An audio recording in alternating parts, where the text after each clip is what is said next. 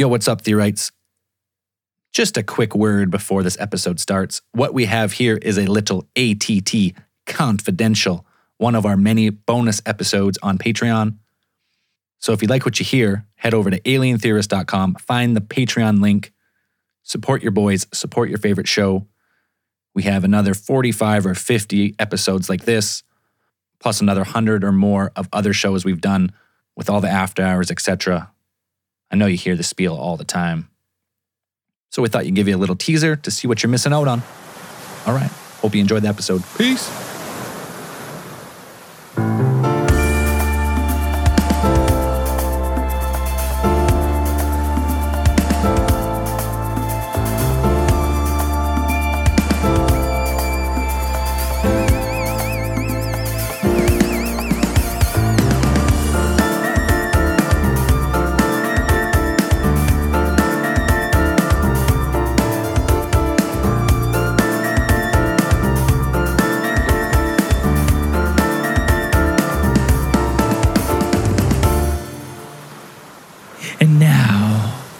Another much anticipated episode of ATT Confidential.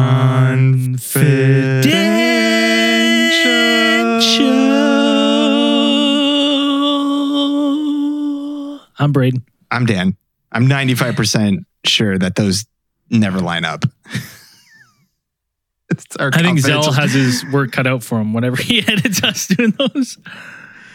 Yes, the oft requested. And we're not talking about that yet. First thing. No, what? ATT Confidential. Oh yeah, they are much requested. In the poll, it is the number one requested or appreciated thing of our Patreon. There'll be more coming now. I think the only holdup really for me and Dan doing these more often is that we alternate taking turns of who chooses a topic, and then sometimes we'll do a good one, and then the other person's like, well, I don't know what to do next. And then it'll take a while to kind of get reorganized. But today, everyone knows what Operation Paperclip is. Some people don't know what Operation Paperclip is. I'll give a summary because you know what? To be honest, it needs its own case file. It's crazy. Like Operation Paperclip on our main show eventually is going to have a case file.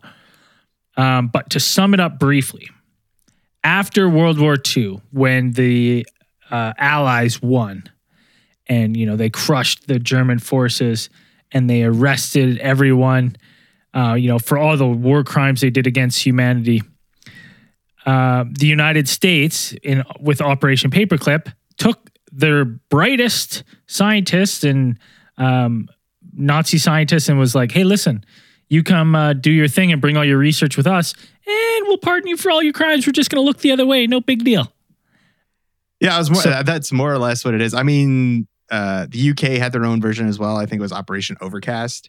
Overcast and Paperclip kind of lined up together, but most people credit Operation Paperclip as building the foundation for what is now NASA. So you smuggled out all your German rocket scientists, like rocketry specialists, engineers, to come over here. Wernher von Braun was one of the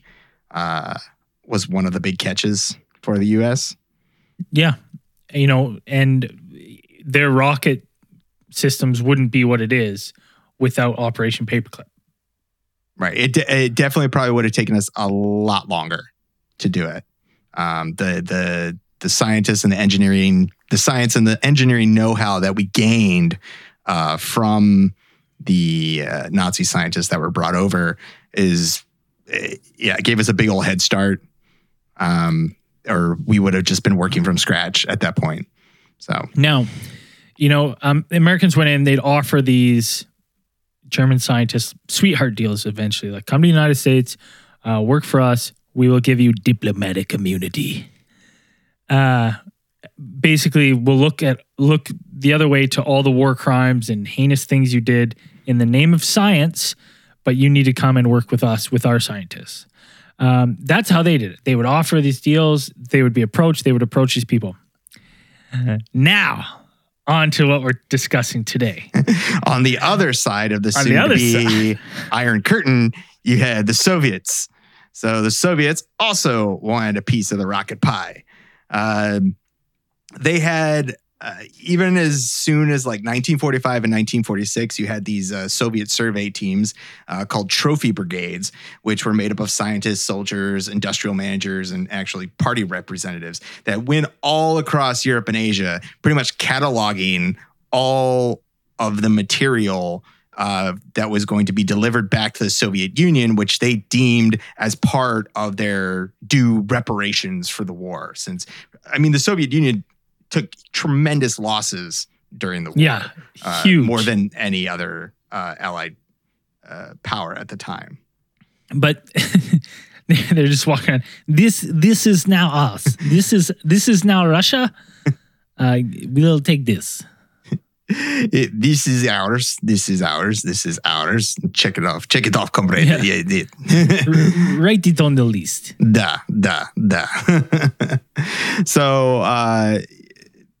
So they had their own version of Operation Paperclip, and it was referred to as Operation Osovayakim, which was their... I think that's roughly translated to "come with me or I'll kill you." I think. I don't know for sure. I could be wrong. And you wouldn't be completely wrong if that's actually what it what it referred to. Most of the reports that we get from this program or the experiences that scientists had going into this program, we get from Helmut Grotrub and his wife. And Helmut was a German engineer and rocket scientist. And he's actually, if you look him up, he's the inventor of what we have today, the smart card. If you've ever worked in a government job or any job where you needed like a clearance card, data code on there, he was the inventor of that technology. During World War II, he worked in the German V2 rocket program, and he actually worked under Wernher von Braun, not directly together, but they would exchange notes and things like that. So Grotrub had actually been approached by the Americans before, but Grotrub actually communicated with the Soviets and kind of turned down the Americans. And offered his services to the Soviets if they were to give him like complete freedom. That was his terms on why he would come help them. And he offered up to the Soviets help in two ways.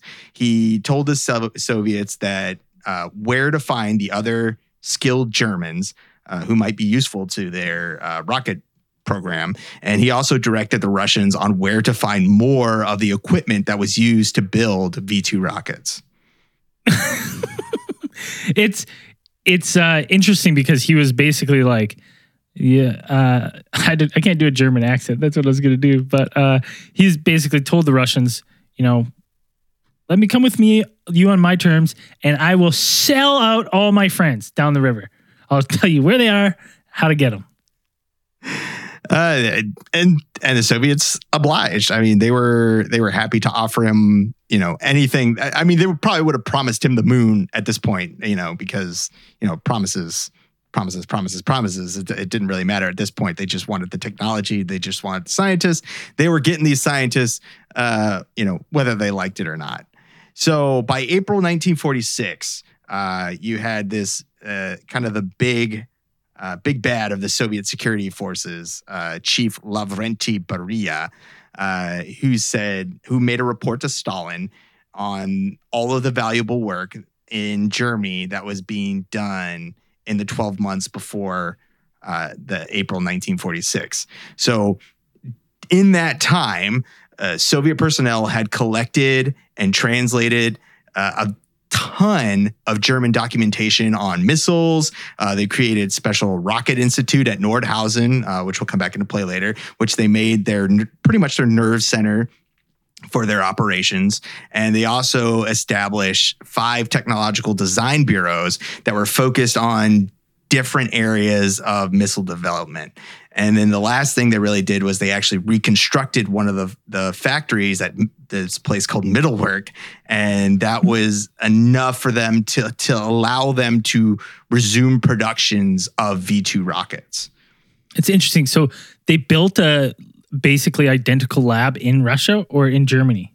In Germany. So before they had moved all of their stuff from Germany, they actually rebuilt a lot of stuff because they kind of made the case, or the Soviet intelligence officers and stuff that were on the ground were like, it'll be way easier for us to just recommission all of these V2 sites that are technically now ours, since it was kind of like the Soviet occupation zone at this point. And basically any reason to stay out of Russia a little longer. But they figured this would be more simple than actually building it all from scratch, because they did ship out a lot of material when they when they arrived at Middlework.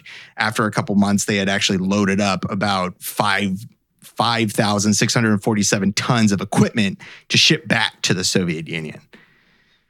So a couple days, so by April 17th, 1946, you have the Soviet ministers from the USSR, and they issued what is known as Decree number 874-366-SS, which ordered the Ministry of Aviation Industry, also known as MAP, to deport 1,400 engineers and workers in the USSR. So including family members, number of deported was about 3,500 people at this point. So these are people, what is now, when they say USSR, they still mean it's like all the German engineers that are in Germany, because now Germany, that part of Germany, Eastern Germany, is now part of the USSR. Yeah, it's now German Russia. Yeah. It's not like you're moving from like Moscow to St. Petersburg. You're moving from Germany to Moscow. Yeah.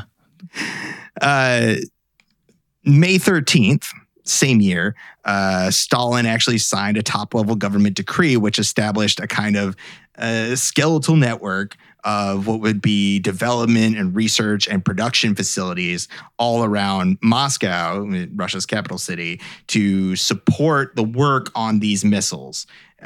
Stalin's decree actually gave the missile, like building these missiles and research and producing a viable military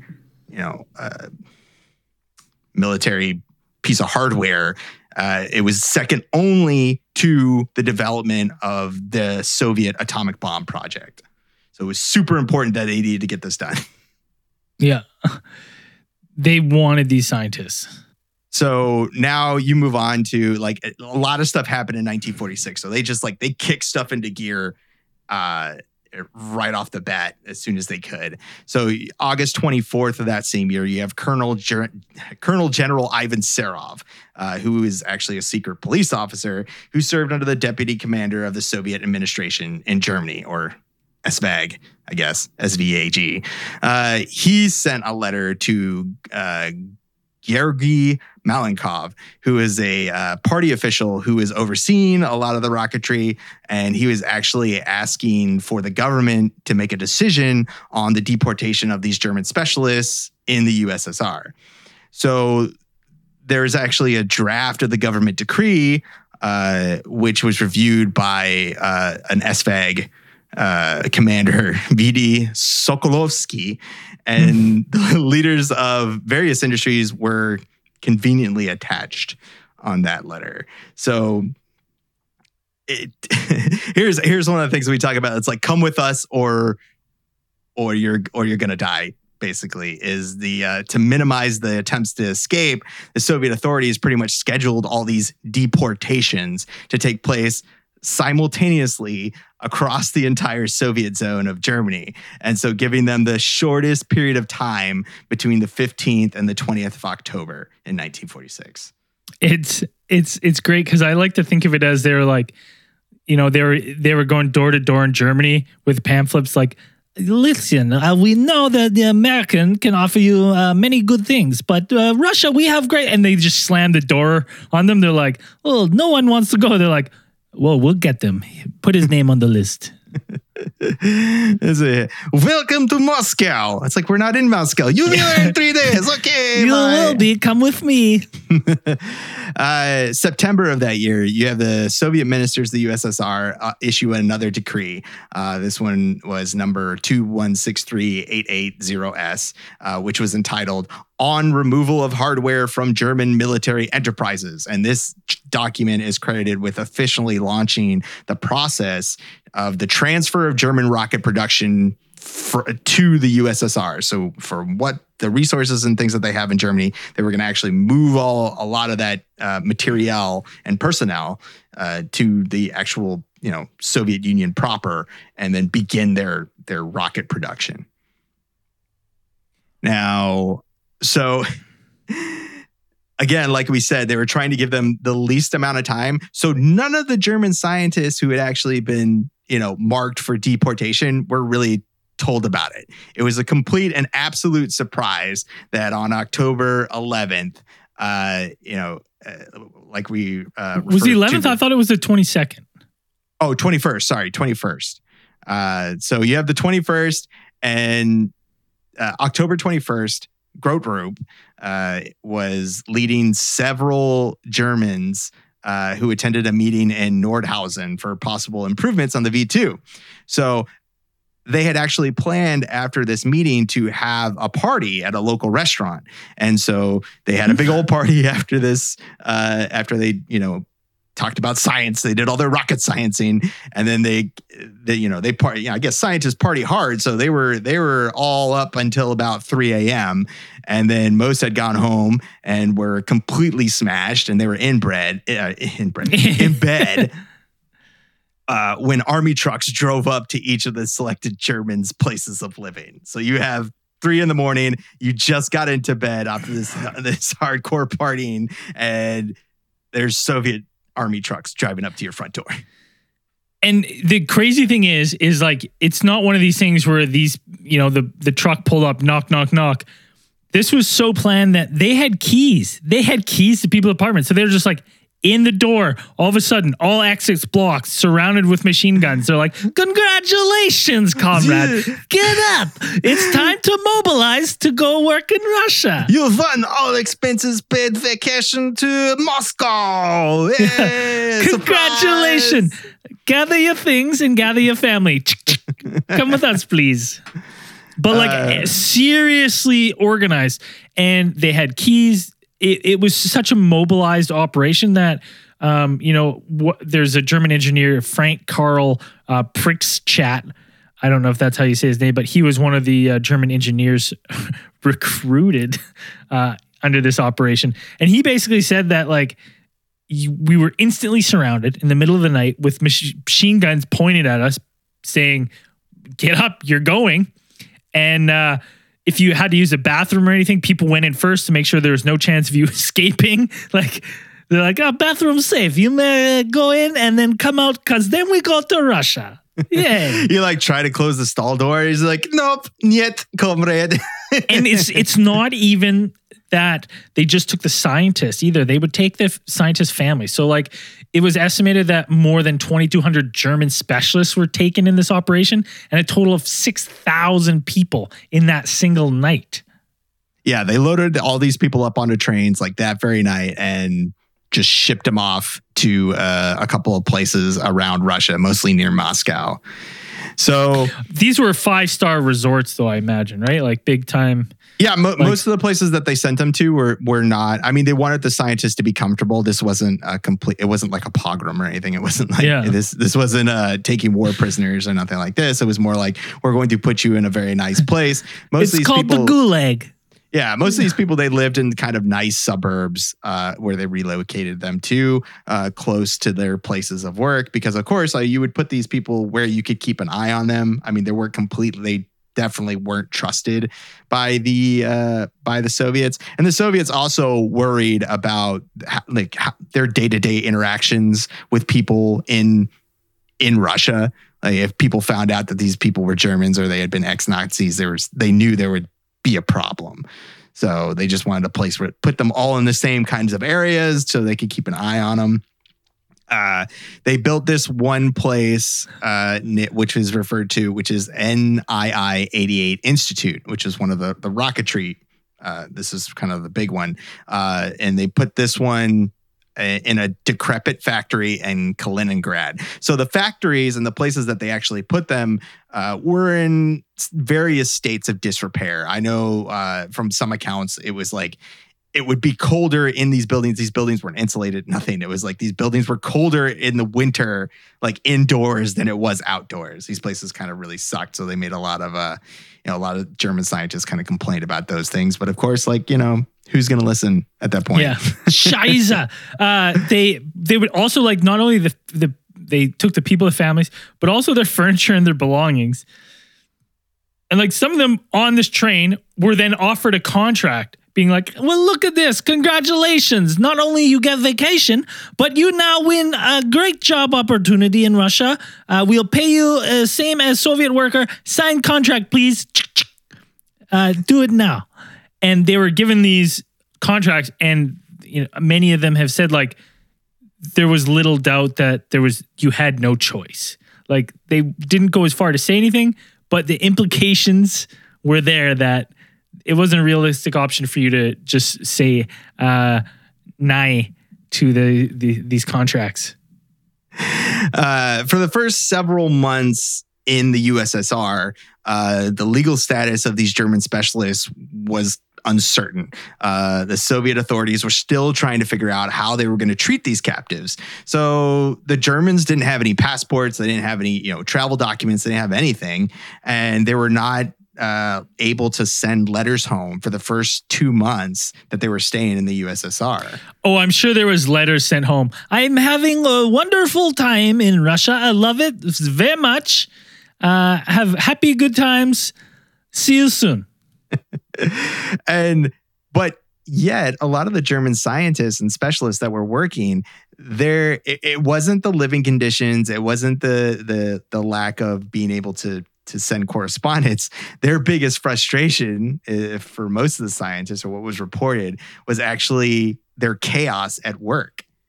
Like the Germans were very used to working in a very, structured environment where, notes were passed back and forth. It was easy to get information from different departments and things like this. So when this kind of German, efficient work ethic and workplace, workplace organization kind of collided with what was now the monstrous Soviet bureaucracy, it was just, you had like chaos at work, more or less. So they didn't have storage facilities at some of these places. So a lot of the hardware that had been delivered from that the Nordhausen facility that was still in Germany ended up being unloaded onto just snow-covered ground along the railway line. So everything was rusted out. Just heave it off. Yeah, and these are sensitive materials, like sensitive instruments and things like that, testing equipment. These things are for rocket calibration and these kinds of these. Do you have is there any storage when we get there in Russia? Will there be storage? Russia big, storage everywhere. Free.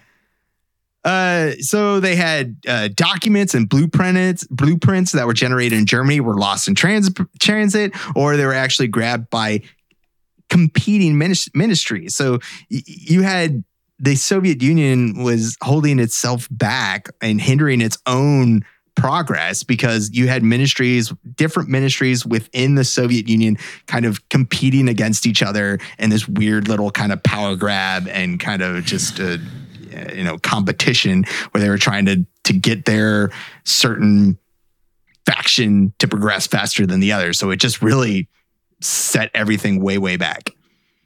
Yeah, they were just tripping over each other at every turn. It was kind of interesting how, like, that was the thing, is like they were all trying to vie for attention, all these different ministries. So they would just literally sabotage each other at every turn and make things difficult so that they were the one. I imagine it had something to do with getting funding but there was definitely some issues. So you really had at this point two rocket development campuses or organizations kind of rise up out of this. You had the one that was established in Nordhausen already, and then you had the other one that was established in Kaliningrad. And the organizational structure in the two couldn't have been more different. In Germany, in Nordhausen facility, you had the Germans and the Soviet scientists were actually integrated into a single organizational structure. So you had nobody kind of outranked the other. You had free communication between the two sides. And then in Kaliningrad, you had the two groups working in complete isolation from each other. So they never talked to each other, never really got the interaction, any of the kind of cooperative progress that, you know, most of science is actually based on. Do you think want to get shit done? It's funny because when I looked at that, I was thinking, in my head, I was like, I wonder if it's because they were doing something top secret at this other one. And they didn't want any German scientists to know like they wanted to compartmentalize it as much as possible.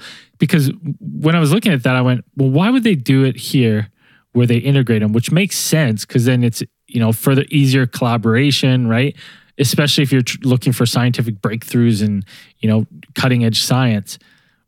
And then this other one, you have this ass backwards way of like, we were going to keep you separate and not really make it easy for you guys to talk.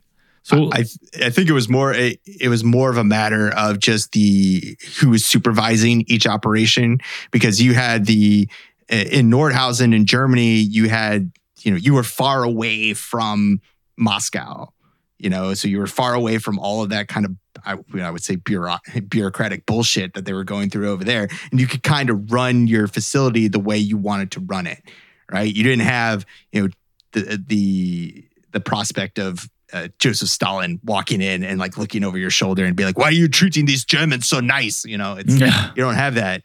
It's, it was just German filth. Russia, you know, and you don't have that. It was just kind of over there. It was more about the actual progress than it was about, you know, making sure that the Russians looked good or that the Russian scientists looked good. So, you know, in the end, that facility at Kaliningrad really got little done. They were in terms of progress or when compared to the other facility at Nordhausen.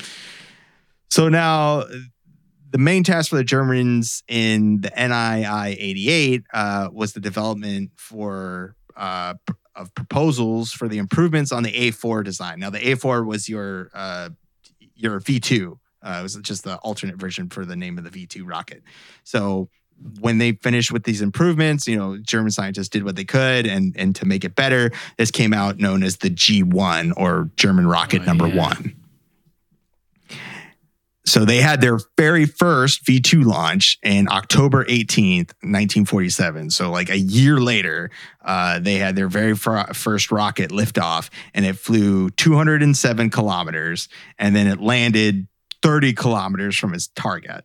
So yeah, that sucked. So they give it a second try, right? 2 days later, they set up a second one. This one did even more shitty. I can only imagine it in some sort of like weird Wes Anderson thing where he's like, you know, you have the general, you have all the scientists, like there's like 6 scientists lined up in their white lab coats. And you have the one military general like walk out, hit the button. It just fucking poo, and he just like looks at them and just turns and storms off, muttering in Russian, just like walking up. The second launch 2 days later, you know, they gave him a chance to, like, you know, you need to get your shit in gear, you know. And so they try a second rocket. Second rocket hits the ground 181 kilometers from its target. So like not even in the same fucking neighborhood. It was some rocket anxiety. Yeah, it was not a pretty sight. So there, you know, again, you've got all of these ministers and these supervisors, Russian supervisors, pretty much they're fucking losing it. I'm sure at this point they're ready to execute the German scientists. Just be like, you fucking idiots! Like, you make us look like fools. Yeah, the Americans, they get all the good scientists. We get shit. They had one French Russian. That's where that accent came from. 3 days later, they give him a third try, and this rocket performed also poorly.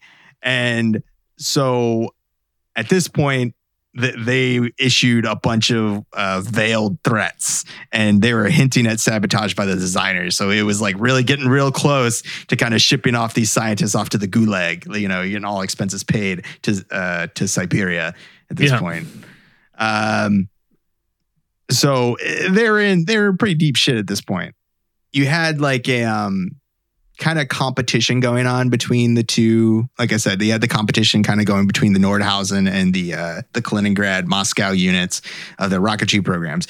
The Russian commander who headed up the Nordhausen one, he was also a very competitive person, and he felt he was actually getting slighted by the scientists like that were or the scientists of like the ministries over in Soviet Russia, because they were making such good progress over there, and yet the scientists and the engineers and stuff at Moscow were kind of getting like more resources or more attention than they were of his, because they actually had progressed at such a point where it's like the Soviets got to a point very quickly where it was like, we don't even need the Germans anymore. Like once we've translated all this stuff, like we can do the work, we can do all that stuff. We have a better understanding of what we're doing. And there's no reason for us to really keep the Germans. Like we can just kind of send them off. You know, they did their part, made their contributions, and that was it. Like it was like within a year, you know, the Germans were almost superfluous. Like they didn't really need them for anything. I know Grothrup would make, reports later, kind of like in his notes and things like this, where he was like, the Russians would come in, they would look at their notes, they'd ask some questions, and then they would like leave, and that was it. They wouldn't like talk about it or anything like that. And then like the Germans became more and more isolated within their own rocket programs, because they were eventually just kept out of everything. Like, because it was, once the Russians had what they wanted, they're like, oh, okay, we understand the concepts, like we got this. And then they just like they was like, we don't need the Germans anymore. They didn't include them in any of their kind of research meetings or anything like that. So the German knowledge just kind of stagnated. They couldn't do any research, they couldn't do anything. So they were just kind of, yeah. Shit aside.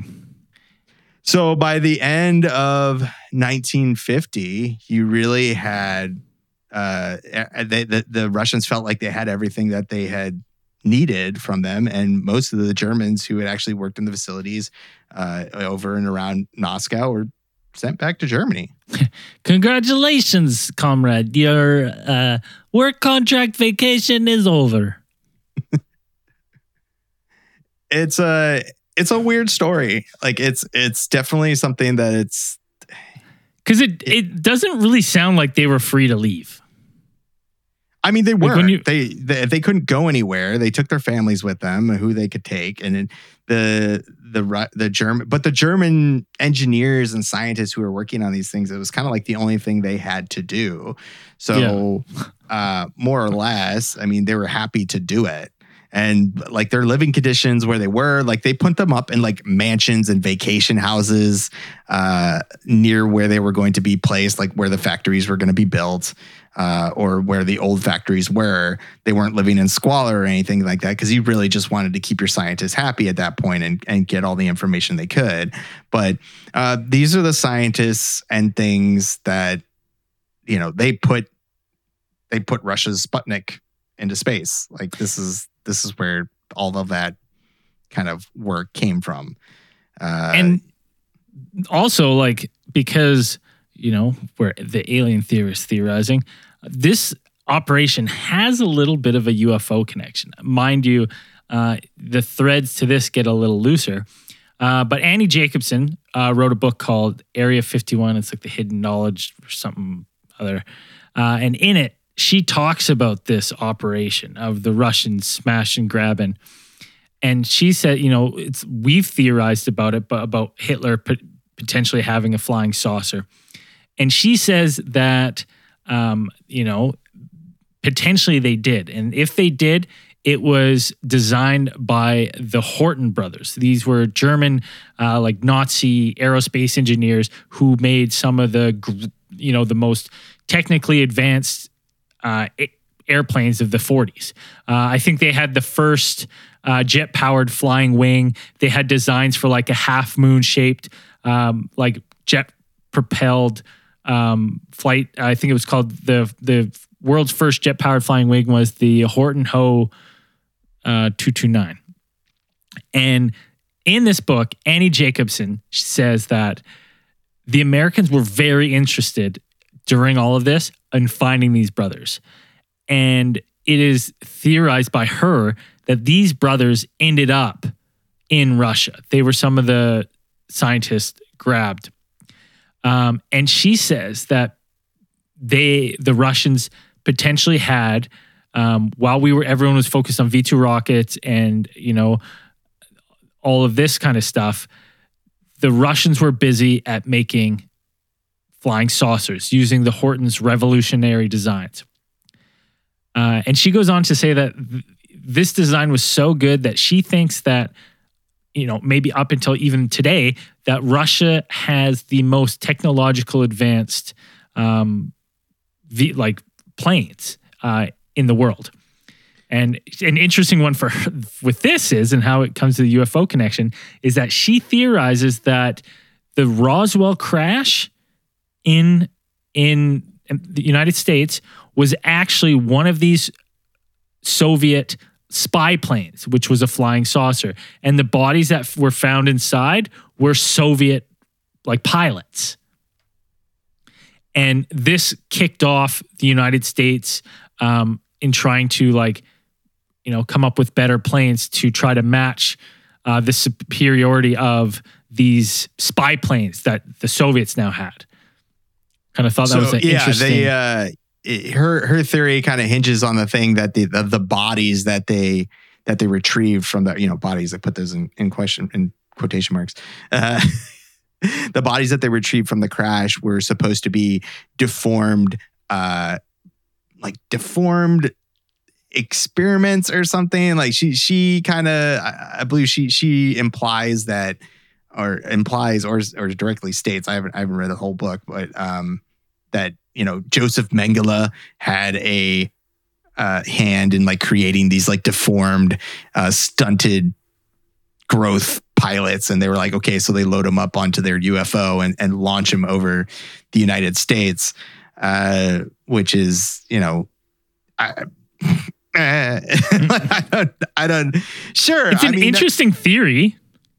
It's an interesting theory for sure, and I have my doubts about it because I don't think there's anything that had the. I'm not sure what the flight range capabilities of anything during that time of what they were building. You'd have to if you're some type of craft. So, they say that they recovered, there are reports, but 2 to 3 bodies recovered from the Roswell crash. So if you have a 3-person aircraft of some type, jet propulsion. And so somehow you would have to get this craft within distance of Roswell, New Mexico. So cruising distance. So the only way you would be able to do that is you'd either have to launch it from an aircraft carrier off the coast of California or maybe Mexico, or you could say, oh, maybe they launched it off a submarine. But I really doubt that you would have a submarine that could launch a jet aircraft off of it, because we don't even have one of those now. I mean, you might be able to shoot a drone off of there, but a 3-person craft, even small, child size pilots would be that's a stretch. And from when I was reading this theory, I was like, oh, it's kind of interesting. She said that these were basically just manned drones. Their only use was for reconnaissance. But then for me, same kind of thing. I'm well, it doesn't make sense. There's some glaring issues for me. And one is that, the military initially made that report of going and needing child-sized coffins, making a report to the newspaper being we've recovered a craft, this and this of unknown origins, basically saying it's aliens, and then coming back and being no, none of that. It was nothing. So it's to me, that stuff doesn't add up. And then if you look at the Russian or the American spy plane program, what is it? Is it the U-2? What was the one? That's the high altitude one. The high altitude one. If you get into that, I mean, that at the time was unparalleled. It was so good that I'm reading their first test flights. They were so high that they were actually the Russians were there's something up there. They couldn't figure it out how, so they couldn't send any jets. They were trying to intercept it, but they had no capabilities to get this thing out of the sky. And this is a time where if they had the capabilities to blow that thing out of the fucking sky, if they knew it was there, they would have.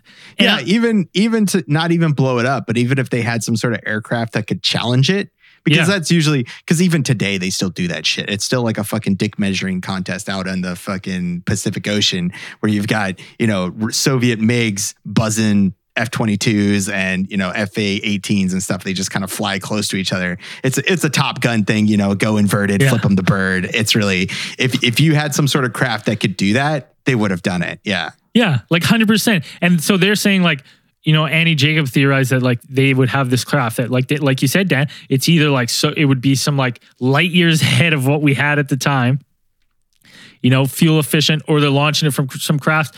But then if it's that capable of like outmaneuvering us in the States, they would have had something to challenge it. Like, why wouldn't they? Right? That just doesn't make sense. Yeah. But I thought it was an interesting theory. But yeah, those technological advancements in rocketry and aircraft have gone a long way. We were talking about, if you're mentioning Russian drones, you can talk about just the other day, I saw they rolled out the S-70.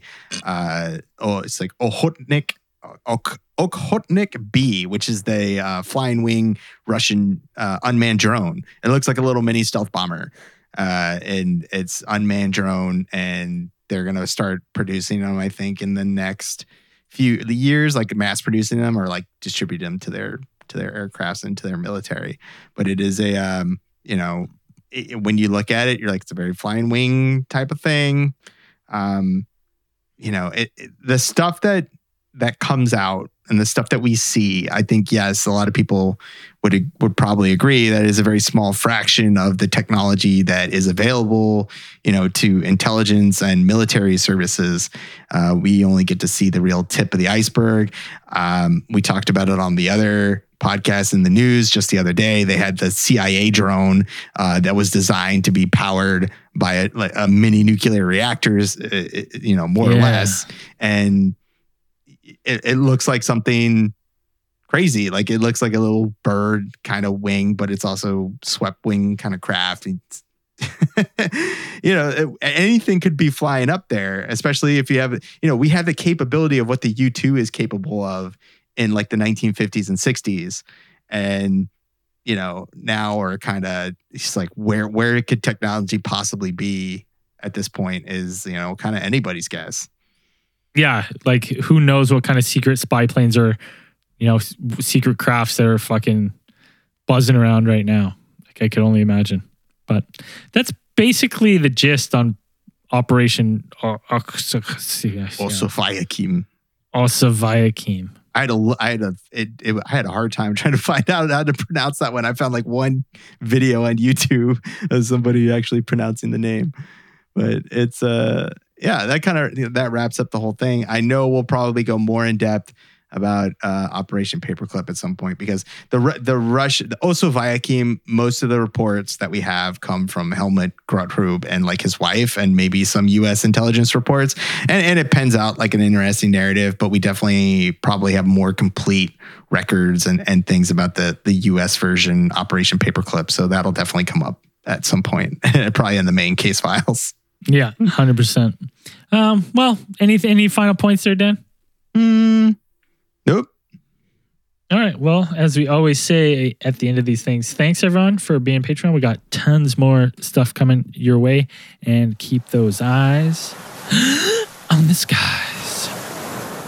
Peace.